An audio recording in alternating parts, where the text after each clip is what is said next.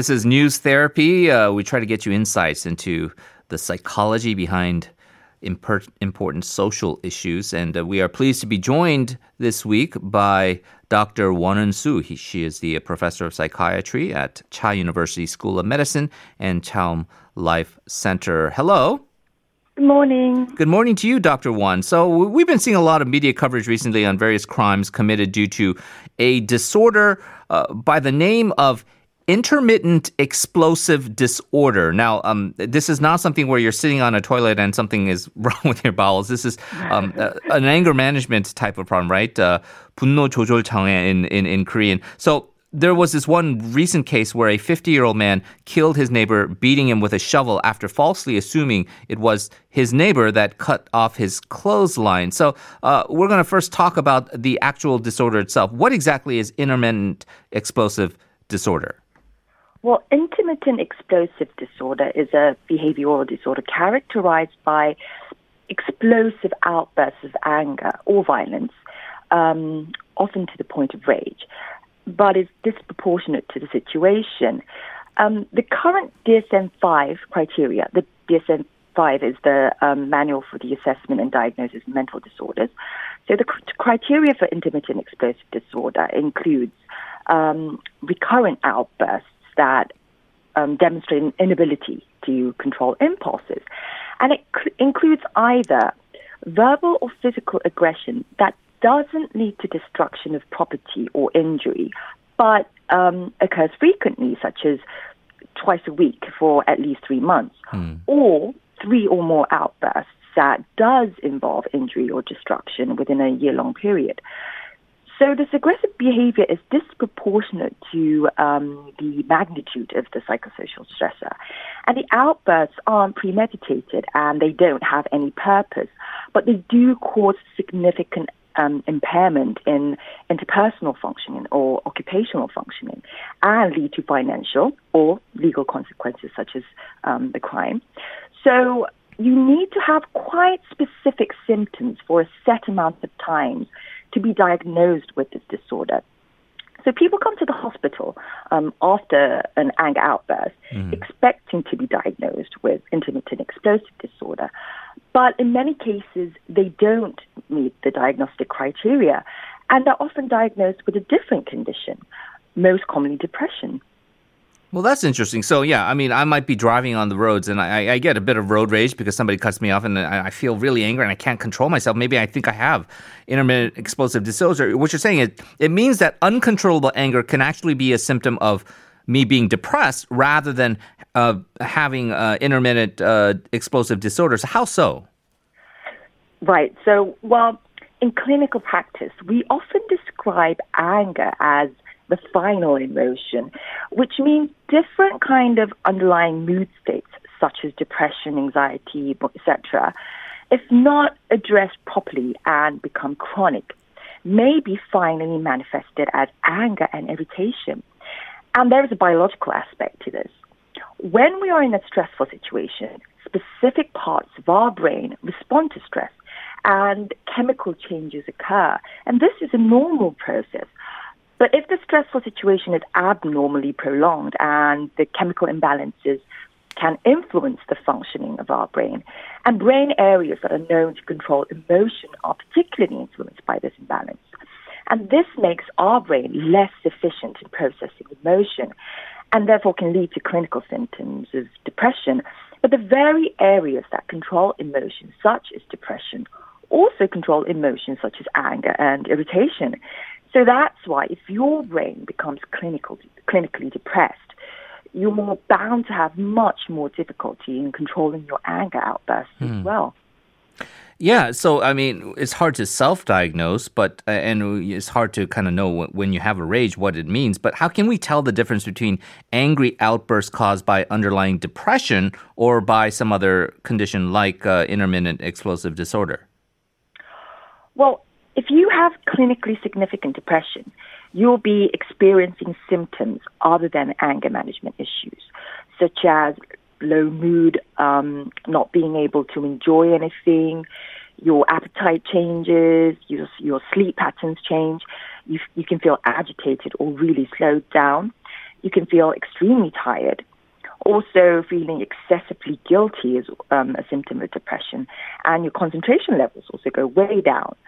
So if you have these symptoms for a significant amount of time, DSM-5 actually suggests at least 2 weeks, and you're also experiencing anger management issues, this points towards the anger outburst caused by underlying depression. Would it be safe to say then, Dr. Won, that the reason why we see more people having difficulty controlling their anger these days is due to maybe the pandemic itself? Maybe we're suffering from the corona blues? Yes, well, this whole pandemic situation itself is a major stress factor, and especially due to the isolation and financial difficulties, as we've talked about previously. So not only are the patients with pre-existing psychiatric conditions reporting that their symptoms are worsening, but also people without any previous mental health issues are newly developing symptoms of depression. Because in this pandemic situation, we are dealing with the uncertainty of when corona-associated measures will end and what shape the economy will be post-corona. So this can really add to the feelings of helplessness and hopelessness. So the risk of developing mental health issues is greatly increased over this period of time. A significant increase has been detected in the number of people suffering from depression. Therefore, more and more people are expressing difficulty controlling their anger and irritation.